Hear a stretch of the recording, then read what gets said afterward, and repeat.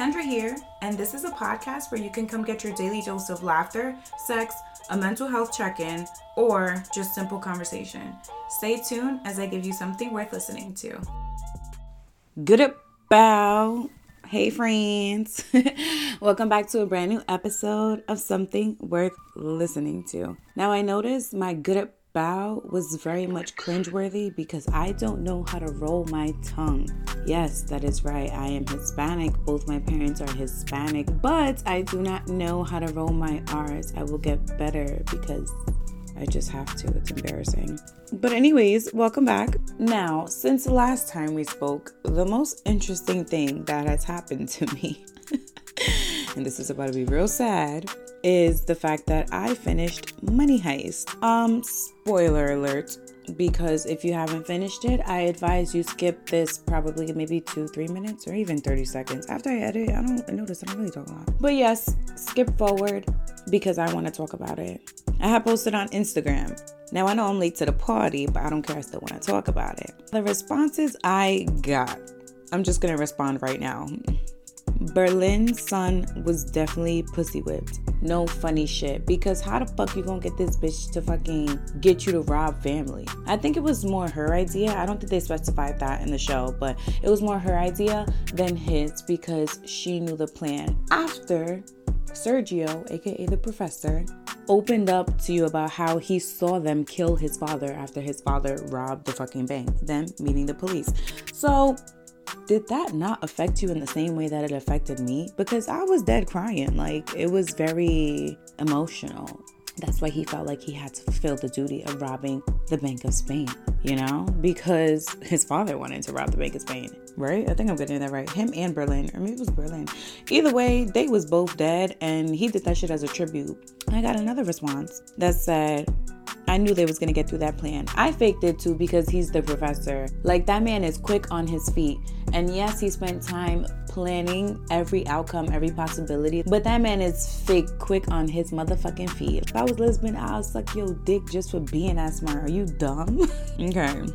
Nah, because Alicia Dead turned out to be one of my favorite characters. I don't know what it is. I think it's his genius, the professor we're talking about here. Literally, he gets the cops to turn onto his side. Like, they realize they have no way out, or they realize that they're in love with him, or they realize that they have some love for him. They have to respect it. I don't care whose side you was on, the cop side or the professor's team. You have to admit that man is a fucking genius. I'm not gonna hold you though. I fake gave up hope a little bit too. It was one point in the show, he said, oh, we're gonna get the gold and we're gonna get you guys out of there. And Tokyo said that was the first time the professor spoke and nobody believed him. But because I know that man, look at me like I know him personally, but I don't care.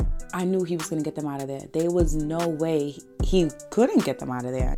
Somebody else said, Denver really almost gave it up. Like, wow, no funny shit. Crazy part is I did not expect Denver. That's probably why they made it Denver. Denver, yes, he has a temper and he be mad, but that motherfucker is loyal.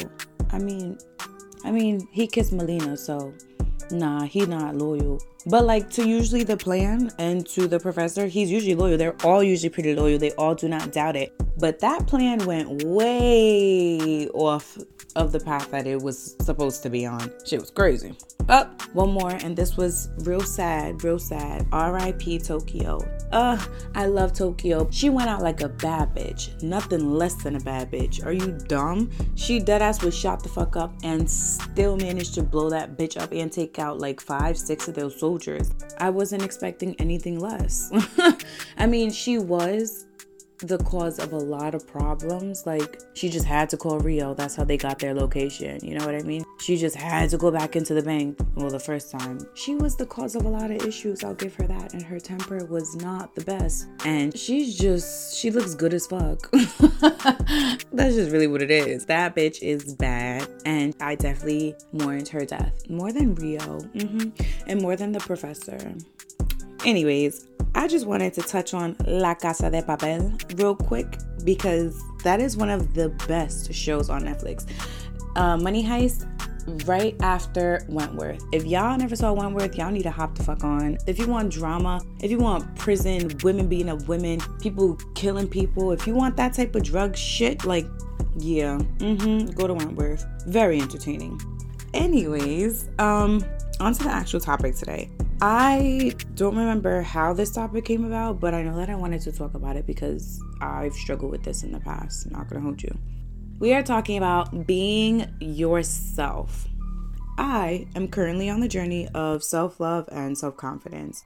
Now, here's the thing, because confidence is a tricky word. When I hear confidence, and I know when most people hear confidence, they automatically think of appearances and you being okay or you being happy with how you look or how you present yourself.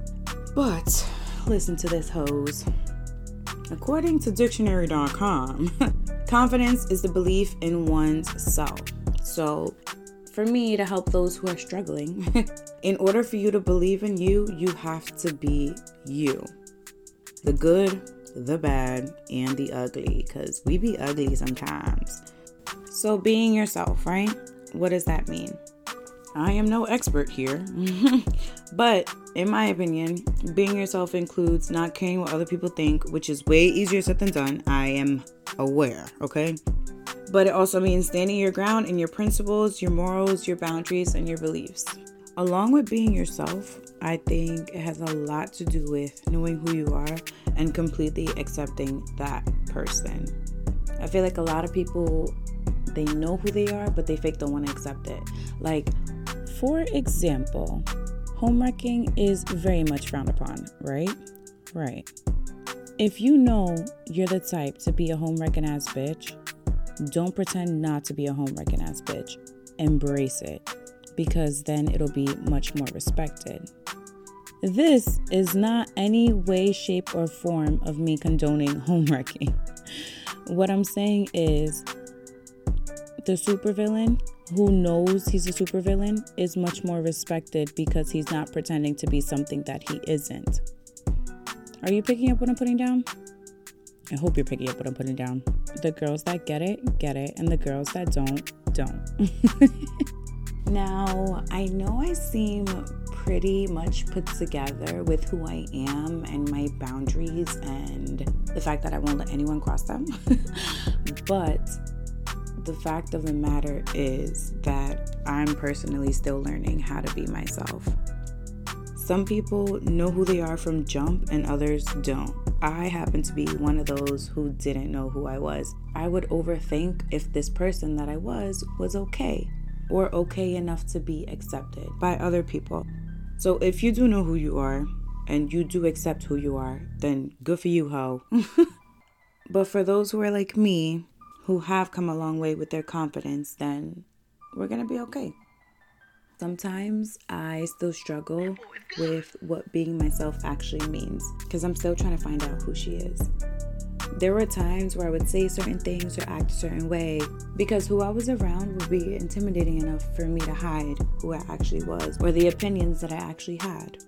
Now, Kendra in 2022, actually started in like 2019, I would say. I actually find the beauty in being different, and I started to surround myself with people who weren't afraid to show how they felt, say what they wanted, or acted how they wanted to act because I believe that you should keep people around you that you want to learn from. I am not a professional at anything, okay? I just feel like I'm someone with a lot of experience. So there's no perfect advice to help somebody to get comfortable in their skin except to just do it. I know, what do I always say? Easier said than done. To be honest though, I wouldn't put all my focus into who feels like what. Those who love you are gonna love you, and those who aren't. Some people have this expectation of who they think you should be in their head, and that's not your fucking fault. You are who you are, so they could either take it or leave it. You're not responsible for the version that they've created. I mean, even I've experienced it myself. It was one point where if somebody said that they expected me to do something else, I would try to fix that or try to get them to see me in the same light that they once did. But at the same time too, bitch, I'm fucking human, and it's not fair for you to hold me on this pedestal that I did not necessarily work for. I think that sounds kind of weird or kind of like crazy, but I'm trying to make it sound in a way where I'm not shitting on myself. Because no, I'm not shitting on myself. A bitch is only human. I guess I should have just left it how I said it. People build this person and this character of you in their head until they actually get to know you and it's not what they expected. That is not your fault because you are who you are. You are flawed. Now, I would tell them exactly what I'm telling you. Well, that's not my fault that you have this expectation of me that I have never proven to be. Moving on to relationships. And relationships with anyone. If you form a relationship with others pretending to be somebody that you aren't, then just throw the whole fucking relationship away. They don't know you. If you are who you are and embrace every part, then the real ones would do nothing less. Along with being yourself comes knowing yourself. When you know who you are and you choose to wake up every day and be that person, you're good because you know how you love. You know how you work. You know the mindset that you carry. You know you at your best and you know you at your worst. Some people don't figure it out until 30, 40, 45, until they have that midlife crisis. I don't want to get that far before I figure out who I am. So I'm doing the work to try and figure it out now. If you're listening to this episode and you are actively trying to work on being a better you, I 110% with no doubt in my mind feel that you will be okay. I'm so sorry to sound corny. I am so sorry. I apologize. Please don't turn this off and please come back to another episode. But if it's not okay, then you're not yet at the end. That was a quick little powwow pep talk. It is now time for my favorite segment, Something Worth Taking Home. One thing that I used to struggle with, I'm better now, is keeping my foundation solid. So when someone showed me that they didn't want me in any kind of relationship, like friendship, romantically, or coworker wise, I would look at myself and think, what don't I have? Or what is it that I didn't make them feel? Slowly but surely, I've realized and I'm realizing that it's them who isn't worthy of having me in their life.